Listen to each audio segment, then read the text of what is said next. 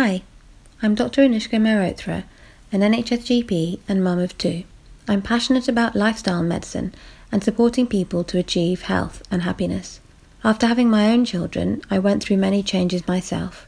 This made me acutely aware of the needs of new parents.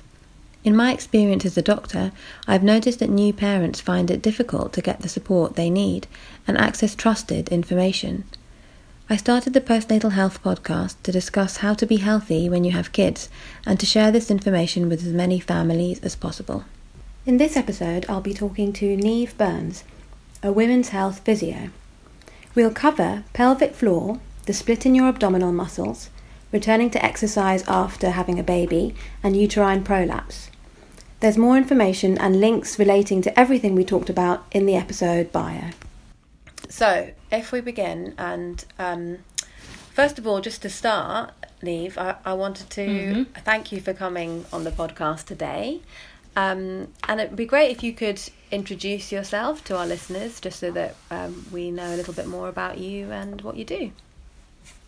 Sure, thanks so much for having me on. My name is Niamh Byrne. I'm a women's health physiotherapist, and I work at a couple of clinics over throughout London. Fix London, they're based in East London in Hackney and East Village, and I also work in Crouch End, which is where I live too. So yeah, I've been a physio since about 2003, but developed a special interest in women's health over the last 10 years. I also have 3 kids myself, so I have experienced a lot of the things that we're going to be chatting about today, have first-hand experience of it. So I see a lot of pre and postnatal women. I just enjoy supporting them along that journey. So in pregnancy, I'll see them for things like pelvic pain and pelvic floor education prior to labour, and then afterwards I'll see them for a postnatal check, usually around 6 to 8 weeks, or any time from then, really. Even if the kids are in school, it's still fine to do a postnatal check.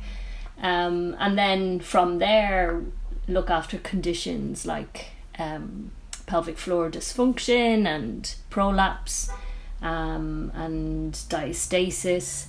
And a lot of it is about getting back to exercise as well after having a baby, giving some women some guidance and help to get back to the things that they want to get back to after having a baby. So that's me, really. Thank you so much. I'm really looking forward to having a chat today about some of these things that you've mentioned. And I think it follows on from the last episode where we were talking about the 6 to 8 week check with the GP. And I know that you and me, Niamh, have talked a little bit about the postnatal checks done by physio. So I'm really looking forward to hearing a little bit more about some of those things. So thank you. I think you kind of have touched on some of them already, but it'd be really helpful to think about, from your point of view as a physio, what you think the most common issues are for women presenting after they've had a baby.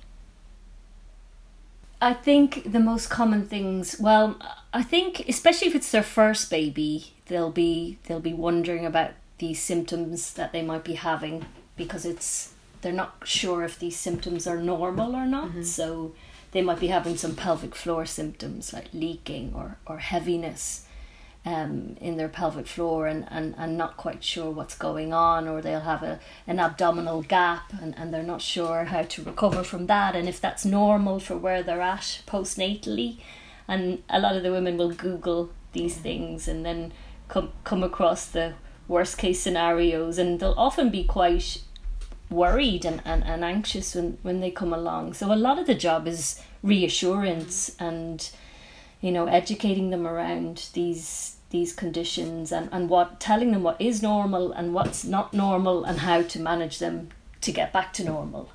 So and with C-section as well, it'll be they'll be coming about their scar, how is my scar okay, and when can I get back to exercise, when can I get back running, They would be the main things that women pop in for and like reassurance about.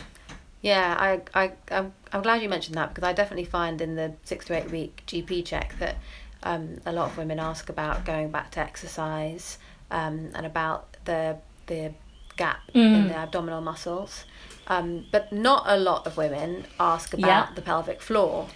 And at that point, and I was wondering, for our listeners, if you could explain a little bit, what is the pelvic floor and why is it that we're so obsessed with it? Well, I guess it's an important group of muscles, right? I mean, the role of the pelvic floor is to A, keep us continent, B, support our pelvic organs like our bladder, rectum and uterus, and C, it has a sexual function as well. So I personally think they're three quite important jobs, and they can really affect our quality of life. If there is a pelvic floor issue and we are being bothered by those things. So that's why I'm quite obsessed by the pelvic floor myself. But your question is, when women come, why are they asking about the pelvic floor, or why are they interested? More the other way around. I think as health professionals, we're very interested in the pelvic floor, but I find that early on, after someone's had a baby, they may not be thinking about that, let alone really fully understand what we're talking about when we say what the pelvic floor is, or why there are so many issues with the pelvic floor after you've had a baby.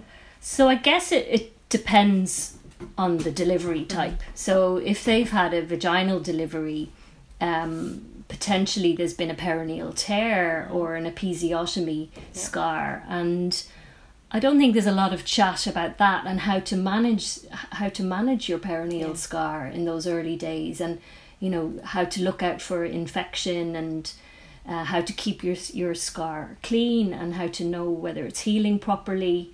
So they'll be concerned about their perineal scar, and then so they'll have the lochia, they'll have bleeding in the first 4 to 6 weeks, and that's fine, and there'll be swelling down there, so they'll have some swelling in the pelvic floor and the vagina, but after 6 weeks, those kind of things should have settled, and by 6 weeks, you don't want to be experiencing heaviness in the pelvic floor or vagina, and you don't want to be having any pain down there at that stage, and you don't want to be having any leaking. So you want to have good bladder and bowel control by then as well. And if you're not, then I think it's always a good idea to go and get some help for those things and have a further check.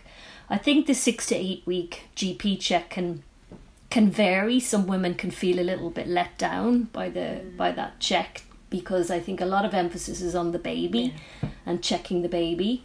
And I think sometimes it's a bit of a tick the box scenario for the woman, and they'll ask, okay, are you depressed? No, that's fine. And is feeding going okay? But often there isn't a hands-on check, and their pelvic floor won't be checked, and they won't be screened for things like prolapse, and they won't be screened to see if they're doing a pelvic floor contraction correctly. So I think that's kind of where the mummy MOT check came about as well, which is a postnatal check that women's health physios have been doing for years, but the mummy MOT is, I suppose, it brought it more into the media, and more coverage about how important it is to have a check with a physio after you've had a baby. So with a C-section, so that's after a vaginal delivery and pelvic floor things. After a C-section, you're quite right, they probably won't mention their pelvic floor in that first check when they come to see you. It's usually a little bit later down the line, so when they start getting back to sexual intercourse, and then they're realising it feels quite uncomfortable, or maybe they're starting to use a tampon or something like that again, and then they'll realise maybe actually this doesn't feel quite comfortable. So I'll often see women post C-section who experience painful sex, and then it's a different scenario where the pelvic floor has become too tight. So you educating them around pelvic floor relaxation, maybe getting them to do perineal stretching, and then that usually sorts the problem out quite quickly. But it is important to say that painful sex is very common after having a baby, after C-section or vaginal delivery, and that's something else that a women's health physio can help you, or to go and see your GP and get referred. Yeah, because there's lots of things you can do to manage that. That's really helpful. A couple of things I wanted to pick up on from what you said. So does it make a difference whether you've had a vaginal delivery or a C-section to your pelvic floor muscles? So I think a pregnancy in itself will have an effect on your pelvic floor muscles. So the pelvic floor muscles are still going to have some strain during the pregnancy. You may be having some bladder or bowel issues during the pregnancy, which are going to affect your pelvic floor, like constipation, that kind of thing. And then what I've seen commonly in clinic as well, that the pelvic floor muscles will be a little bit tight after a C-section. I don't know why. I don't have any research. I haven't found any research to say why that might be. I think it's a little bit, my theory on it is that when a woman's recovering from a C-section, it's kind of that they're protecting their scar and guarding their abdominals, guarding their pelvic floor, and things just get a little bit shortened. And then that'll be fine, but then when they try sexual intercourse again, they'll be like, "Ooh, actually this is quite uncomfortable." So C-section can affect your pelvic floor, and I'll always do a vaginal examination with a woman who's had a C-section as well, and just to check they know how to engage their pelvic floor, they know how to relax their pelvic floor. We'll always just check for that as well. That's really helpful, because I do feel like it's quite a common misconception that after you've had a C-section you may not need to do pelvic floor exercises, or you may not have the same kind of issue. So it's really useful for you to explain that. I was wondering if you could just... And pelvic floor exercises might not be the prescription for everybody. If it is a little bit tight, then actually it's going to be the opposite. It's going to be more about pelvic floor relaxation and breathing and stretching. Yeah.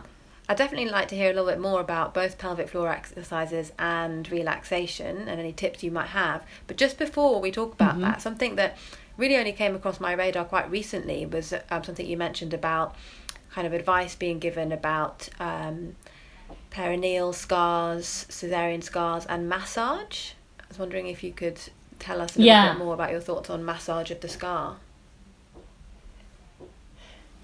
Yeah, absolutely. Again, because it's not that chatted about. You might not have heard about it when you were pregnant, or you might not have heard about it in the hospital. So, I think with any scar, it's quite common to just leave it alone and forget about it, which is fine. In the early weeks, we let things heal. But then after a while, I think you need to start reintroducing yourself to that scar, because it can feel like a bit of a foreign zone. It can kind of feel like it's not part of you. So I always, from early days, I think it's just nice to reconnect to that area and place your hand on your scar and just breathe and reintroduce it to the whole of your body. And then when the scar has healed, so it takes 12 weeks for scar tissue to completely heal. So though with a C-section you're not quite sure, it might look healed on the top of the scar, but you're not quite sure how those deeper layers will be at. But by 12 weeks it's safe to say that if the scar feels okay, then those deeper layers will have healed.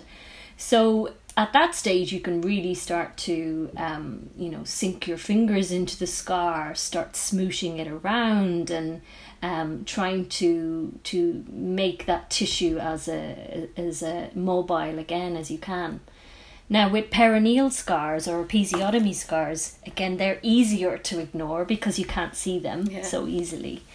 And a lot of women don't want to go there, and they'll just I don't want to look at it, I don't want to touch it, and there is a barrier to get over with that. So again, I'll just ask them to just start simple, you know, after 6 weeks, maybe just when you're in the shower, just start touching the scar, just rest your finger on it, press on it gently, and then that's enough to do, you know, for a few days. You can just do that every time you're in the shower. And then when that becomes easier, they're acclimatized to that, then you say, okay, you can start to get the oil out and, you know, really start to work into that scar a little bit more. And maybe you start rolling it between your finger and your thumb. So you'd have your finger inside the vagina, the thumb on the outside, and just rolling the scar between your finger, because it helps to restore that elasticity. Yeah. It helps to smooth the scar out. So when it comes to full pelvic floor function, you know, if the better the scar tissue is, the better the function of the muscle is going to be. So and when you get back to sex again, it's going to be more comfortable because you've worked on that scar, you've become acclimatized to it, and it's not so scary. Yeah. Thanks. That's really helpful. So if women have not used all of their perineal massage oils from before they had the baby, they can keep it and don't discard it or give it away, because you can keep using it afterwards. Exactly. And if you don't have a special oil, I say anything from the kitchen cupboard. So some coconut oil or rapeseed or olive oil is absolutely fine, and it's natural. Nothing with fragrance in it, because that might irritate the scar. Great. Thank you. Thanks. That's really helpful. And then, yes, we were going to talk a little bit more about pelvic floor exercises and potentially relaxation as well. Yeah, that's a big one, because it's that you can't see your pelvic floor muscles. They're internal inside your pelvis. So there's always a bit of an enigma around them, as in, am I actually doing this properly or not? And a lot of women won't be doing it properly. You know, that's what studies have shown. So there's a few different ways you can go about it. You could either place your finger on your perineum or on the vagina and then do a pelvic floor contraction, and you should feel a lift. So the pelvic floor goes from your tailbone to your pubic bone, so you should feel or see a lift in that area. And then just tune into if you're cheating. So some people will be gripping their abdominals or gripping their glutes or their inner thighs and drowning out the pelvic floor. So do make sure everything else is relaxed and you're trying to isolate the pelvic floor. There's 3 holes in the pelvic floor: our back passage, our vagina, and our urethra. So they're the areas you're focusing on, you know, as if you want to stop yourself breaking wind, as if you want to stop your urine flow. That's what you're thinking about as you connect and gather those openings up, and then let them go. You could also get a mirror and have a look down there and see, can you see that lift? Or there's something that you can buy called an educator. You can buy them on Amazon. It's basically a probe with a stick. And as you do, you insert the probe into the vagina, and then as you do a pelvic floor contraction, the stick goes down. You can see the stick go down, and then as you relax, you can see the stick come up. So you've got that kind of basic visual feedback on if you're doing it properly. But the other side of it is relaxation, because I think there's a lot of kind of, oh my gosh, I got to strengthen my pelvic floor, I've got to grip it, I've got to squeeze it, I've got to lift it, and we forget actually sometimes we have to relax it as well. Like any muscle, it's not meant to be, you know, gripped the whole time. We don't go around with our biceps gripped all day. You know, so why would we do that with our pelvic floor? Why would we be trying to grip our pelvic floor as we're out walking? You know, it's not able to respond properly if we're gripping and holding on to it. So relaxation is important too. So the best way to relax your pelvic floor is to use your breath, because your diaphragm and your pelvic floor respond with each other. They're best buddies. So if you're breathing nicely into your ribs, into your belly, then your pelvic floor is going to respond to that, because the pelvic floor is like the base of our core system. The diaphragm is our roof of our core system. So if we're breathing nicely into our belly, then that pelvic floor is going to be responding and relaxing with the breath. Yeah. So check your belly is moving when you're breathing, and you can be fairly sure your pelvic floor is going to be relaxing as well.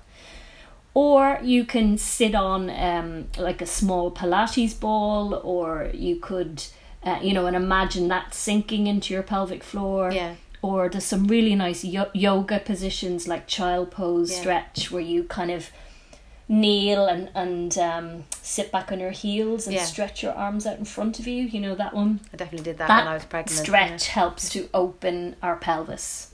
Great. Yeah, a lot of the pregnancy yoga things like cat-cow and child pose are great for pelvic floor relaxation as well afterwards.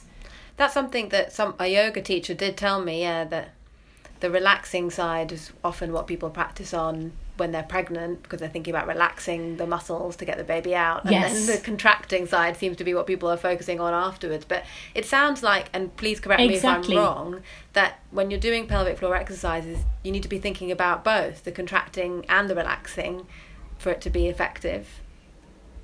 Exactly. Yeah, so making sure that you are relaxing it properly in between each lift. Yeah. And then even afterwards, trying to do a few deep belly breaths and make sure that you're relaxing it after you've done some pelvic floor exercises as well. And I mean, if don't beat yourself up if you haven't managed to do pelvic floor exercises that day. You can incorporate it into your life in other ways as well. So, every time you lift the baby, you can try to exhale and lift your pelvic floor at the same time. Every time you need to get that car seat into the car, you can exhale and gather your pelvic floor up when you do that too. Yeah. Which is actually a really nice functional thing to do anyway, because lifting your pelvic floor helps to support your pelvic organs as you go to do that heavy lift. So, don't just think of it as this separate thing you have to do. You can incorporate it into your workout and your everyday lifting as well. And it becomes a habit. I often recommend to my patients the Squeezy app.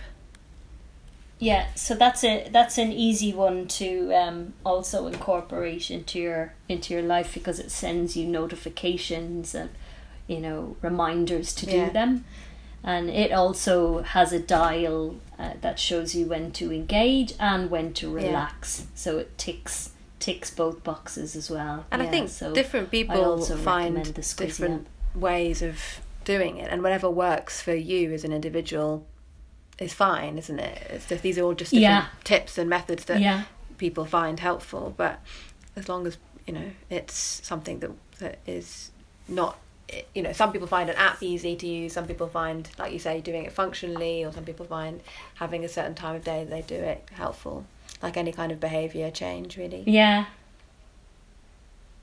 exactly. Or whilst you're feeding a baby or something like that. Definitely.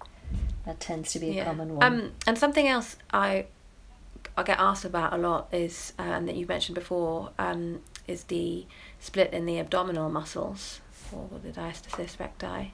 Yeah. Would you be able to tell us a little bit more about that, and how people know whether they've got that or if it's a problem or not, and what to do about it?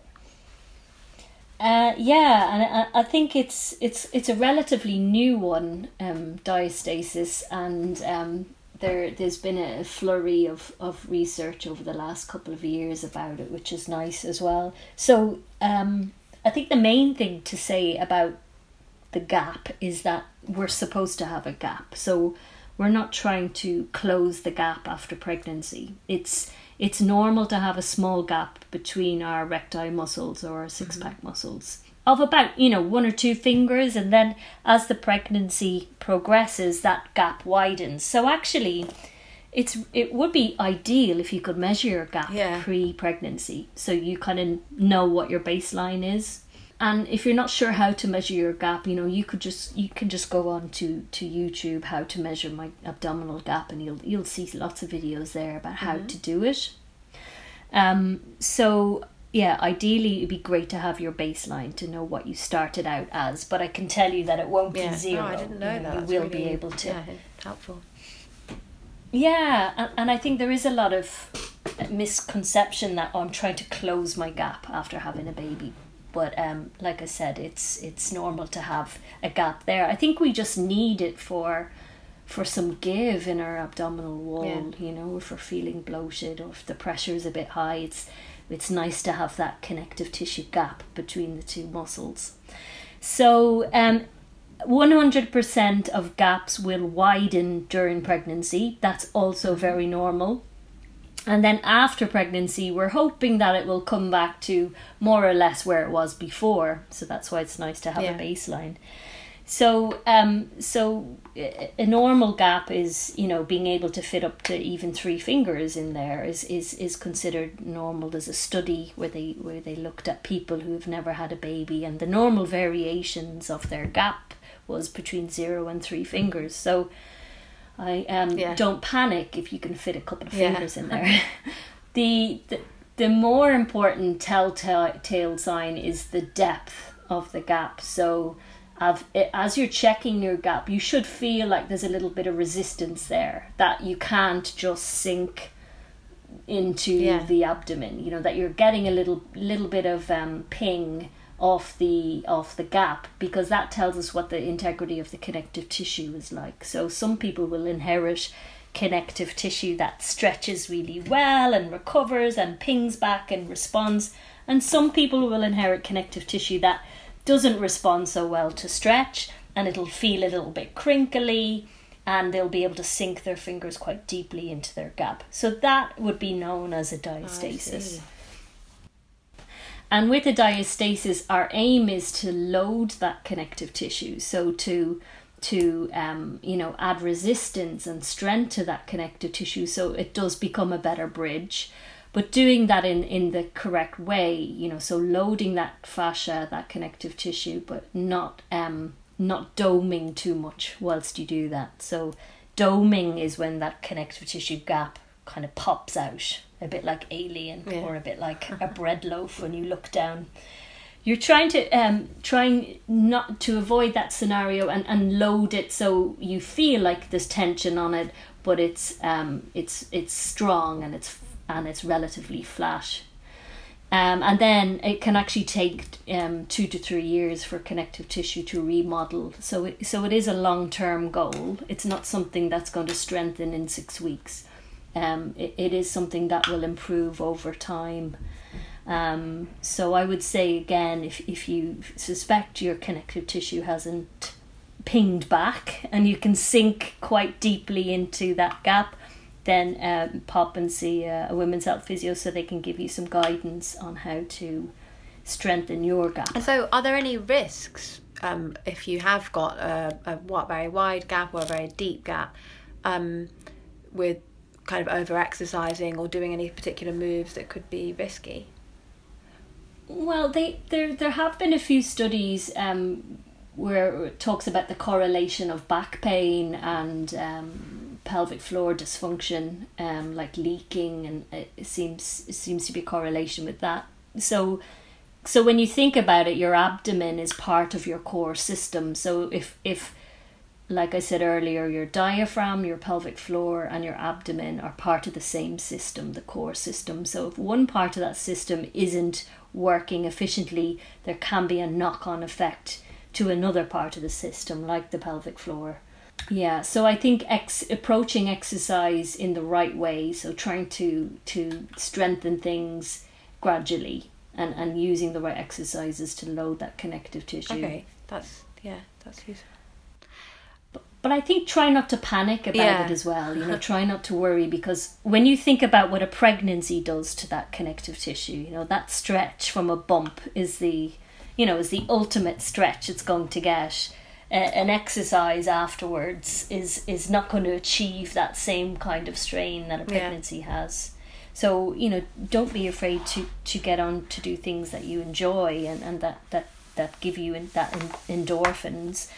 But do seek some help if you can, just to make sure you're on the right track. I think that's really helpful, because I think, just talking to other mums, a lot of people do get quite worried about, what is it and what could happen if I over exercise or put strain on that area. So that's really reassuring, Niamh, hearing what you said there.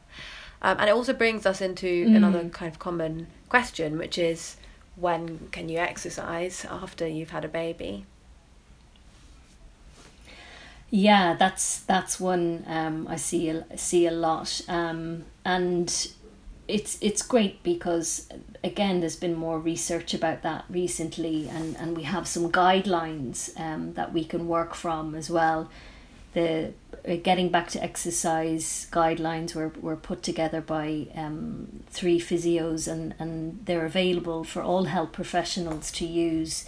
Maybe we can put a link to them below the podcast if people want to check it out. But they're really helpful because they've looked at all of the research around what a pregnancy involves and a vaginal delivery involves or a C-section involves, and they more or less say you need that recovery time. You need 4 to 6 months for your body to recover before introducing high impact exercise such as running or HIIT and that kind of thing.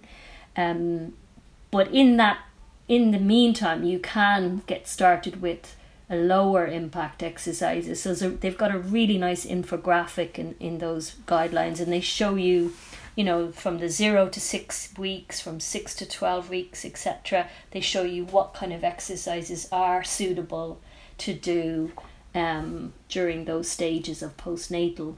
Things like cycling or cross trainer or yoga, Pilates.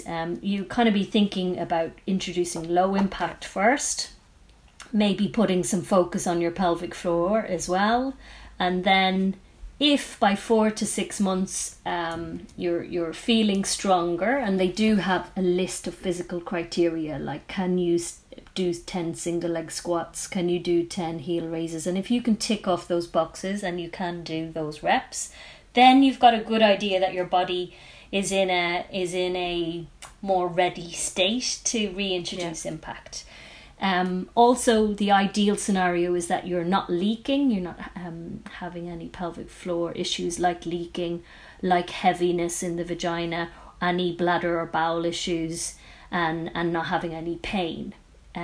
So if those things are okay, you can meet the criteria, you're 4 to 6 months after having a baby, then you can think about starting to reintroduce those higher impact things like running safely after having. That's really interesting because I think a lot of people look at the GP 6 to 8 week check as the point when they'll be signed off to be able to do exercise.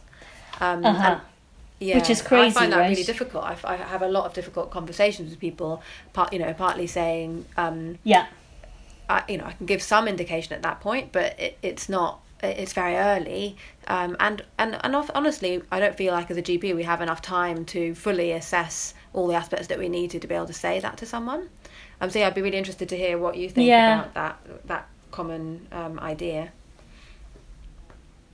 Yeah, about I think this 6 to 8 week milestone. I mean, there's nothing to back that up. I don't even know where it came about that yes, you've had your 6 week check, you're good to go and start running. It just it doesn't make any sense. It's very early days in terms of recovery. You're just getting things established, and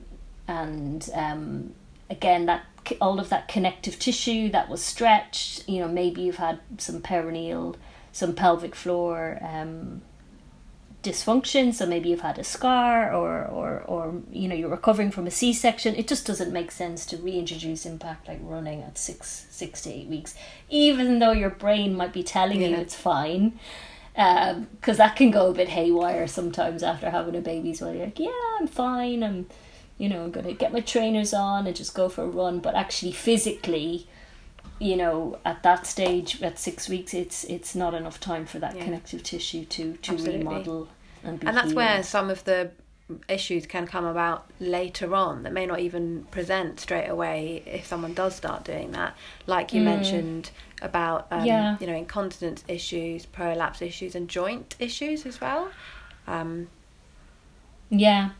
So don't just, wear a pad and go running, because that's not normal. If you are leaking, or if you're feeling heaviness in the vagina or pain anywhere, they're signs that your body isn't coping with the demand of what you're doing, and you need to step back a little bit, and maybe work a bit more on the strength side of things, and then maybe slowly reintroduce it again a bit later on. Yeah, definitely.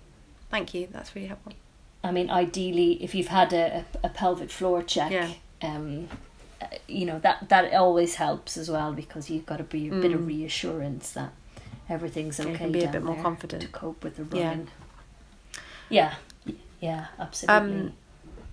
And again, that kind of leads me into thinking about some of these long-term issues that can come about, and something that I did want to touch on, if that's okay, was a little bit on prolapse. I see women with prolapses much further on, much after they've had a baby, sometimes months to years sometimes after they've had a baby. I mean, sometimes women can present with prolapses to us 30-40 years after they've had their children, but it'd be interesting to hear from your point of view how maybe at the menopause stage, how worried a woman should be after they've had a baby, and what they can do to prevent it, I suppose. Or just, how nice would it be to screen every woman for prolapse, at a postnatal check, 6 or 8 weeks after they've had a baby, so that you can advise them around how to manage it and look after it, so it doesn't become a major issue down the line. I mean, that was the ideal scenario. But so for people who haven't heard of pelvic organ prolapse, or POP for short, it's when one of the pelvic organs, so either the bladder, the rectum, or the uterus, sinks a little bit lower than usual in the pelvis, so they'll be sitting a little bit lower in the pelvis, and many women might not realize that that's the case, but some women will experience symptoms that are associated with that, like the heaviness, so feeling like there's a heavy draggy feeling in the vagina, feeling there's a bulge in there, or like a tampon feeling in there. Or maybe you're having trouble emptying your bladder, so you go for a wee, you sit down, have your wee, then you leave, and then you're 10 minutes later, you're like, actually, I could go again. And I feel like I could go again. Because it hasn't emptied properly that time, because it's sitting a little bit lower in your pelvis. Or some women, if the prolapse is a little bit more around the back, where the rectum is, if that's sinking a little bit lower, they'll have difficulty with bowel motions. So they'll have difficulty emptying their bowels properly, or feeling like they need to kind of lift, push in their vagina to empty their bowels. So they're the kind of main symptoms associated with a prolapse. And why does it happen? I guess this, again, it's a bit of a genetics thing as well. It's because the organs are held up by connective tissue. So they're supported by connective tissue. And again, some people's connective tissue will recover really nicely after pregnancy, or some people's connective tissue will be a little bit stretched out. So therefore the organs can sink a little bit lower. Does that make sense? Yeah, that's explained well, Yeah. So it's an issue from above the organs, but it can be that the pelvic floor that helps to support the organs from below isn't working efficiently either, and that the organs are allowed to sink a little bit lower towards the vagina. And that's where the pelvic floor exercises come in, don't they? Yeah, so the idea around the pelvic floor exercises is to strengthen that sling underneath them that's helping to support them, and to close the vagina a little bit, so it's not such a big space that those organs can fall into. But I think it's important to think about what's going on above the organs as well. So how do I reduce pressure down on my organs? And the main things for that are to not get constipated. So if any pregnant women I see in clinic, I'll talk to them about avoiding constipation, because it's a big thing in pregnancy, and it's a big thing after having a baby. They'll often have constipation. So I think trying to minimize constipation with all the usual things like drinking enough water and having a varied diet and chewing your food properly so it gets lubricated. Managing constipation in those ways can reduce a lot of strain and pushing, which can make pelvic organ prolapse worse. Yeah. I think when you're lifting, trying to kind of think about pressure as well. So, if we go to lift the baby or something heavy and we kind of hold our breath and we go, and we lift, we strain and lift. Again, over time, that can be adding a strain on our pelvic organs. So I always tell women to exhale on the effort. So if they need to lift the baby, try to exhale, and maybe for bonus points, engage your pelvic floor as well. Yeah. And therefore, you're helping to kind of support underneath and reducing the pressure above, which might be making prolapse symptoms feel worse. So prolapse it will be there, and then, like you say, they might not have symptoms, but when it comes to those hormonal changes associated with menopause, like the estrogen getting lower, they'll be kind of feeling those symptoms a little bit more, and that's when they'll often seek help. Yeah, absolutely.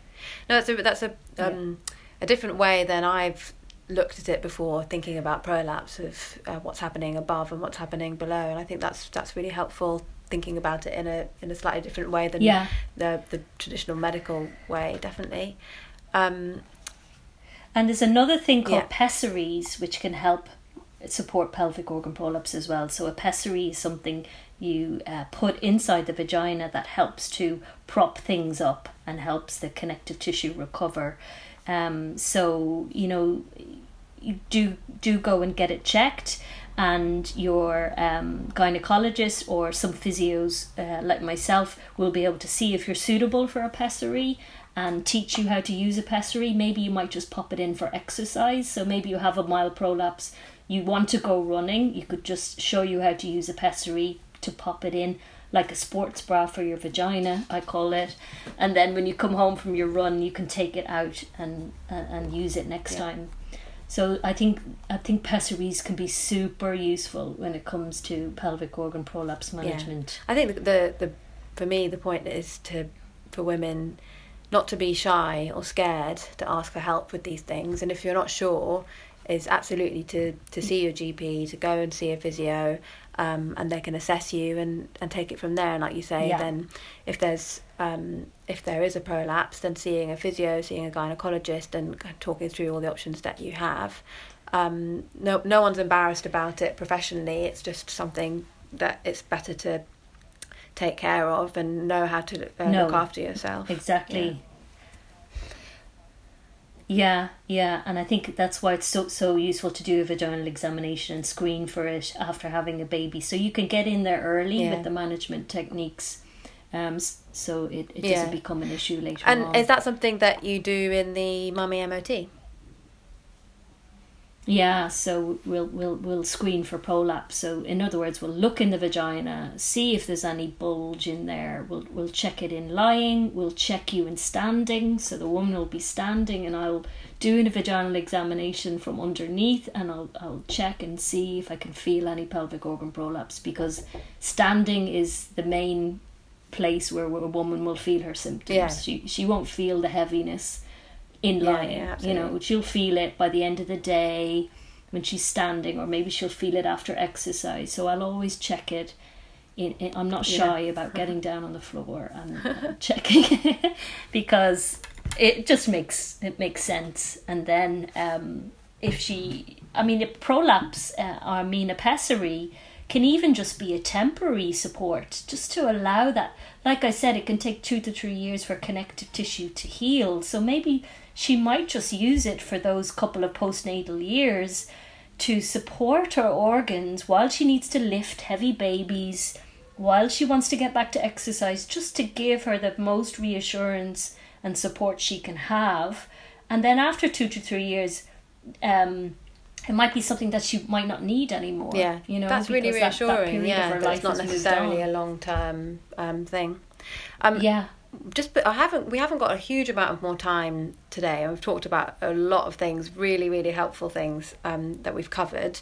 But just before we finish, I wanted to just expand a little bit, if that's okay, about what the Mummy MOT is and how someone can get one if they want one. Yeah. So the Mummy MOT check is a postnatal check of your alignment, how that is after the pregnancy, so how you're standing and holding yourself, in other words, how your breathing is, how your abdominal muscles feel, so what is the gap like, how does the connective tissue feel in the middle of your gap, how is your C-scar, we'll check that. And then there's the internal pelvic floor check, which I mentioned, where we'll screen for pelvic organ prolapse, and we will check the function of your pelvic floor muscles. So we'll be able to tell you if you are indeed doing it properly, if you are relaxing it. And then based on what we find during that check, we can give you the right management and advice about getting back to exercise, or you know what you need to focus on and that kind of thing. So sometimes it can just be a one-off, you know, just to get you on the right track. Yeah. And does it matter when a woman has it? Is there any particular time after they've had a baby? No, I think after 6 weeks, only because by then the lochia will have settled down and the swelling will have settled down, and then we can kind of get in there and have a better check. Get a better look. Yeah. But there's no time limit after that. You know, like I said, once you've had a baby, you've always been through that experience. You can always get checked out. So you can find a Mummy MOT practitioner on their website, the mummymot.com website, or the Squeezy app, which we mentioned. They have a register of women's health physios too that will do a check for you. Or you can ask your GP to refer you to your local NHS women's health physio as well. That's an option too. They'll be able to do the check for you. Oh yeah, if they're especially if they're having any symptoms like leaking, bladder, bowel issues, any heaviness, or any issues with their scars, I think, you know, come and see us as soon as you can for help with those symptoms. Don't just put up with things because you're kind of bottom of the pile when you have a baby, aren't you? So, you know, if you are having symptoms that don't quite feel right, do get help, because you have to look after yourself first to be able to look after everyone else, right?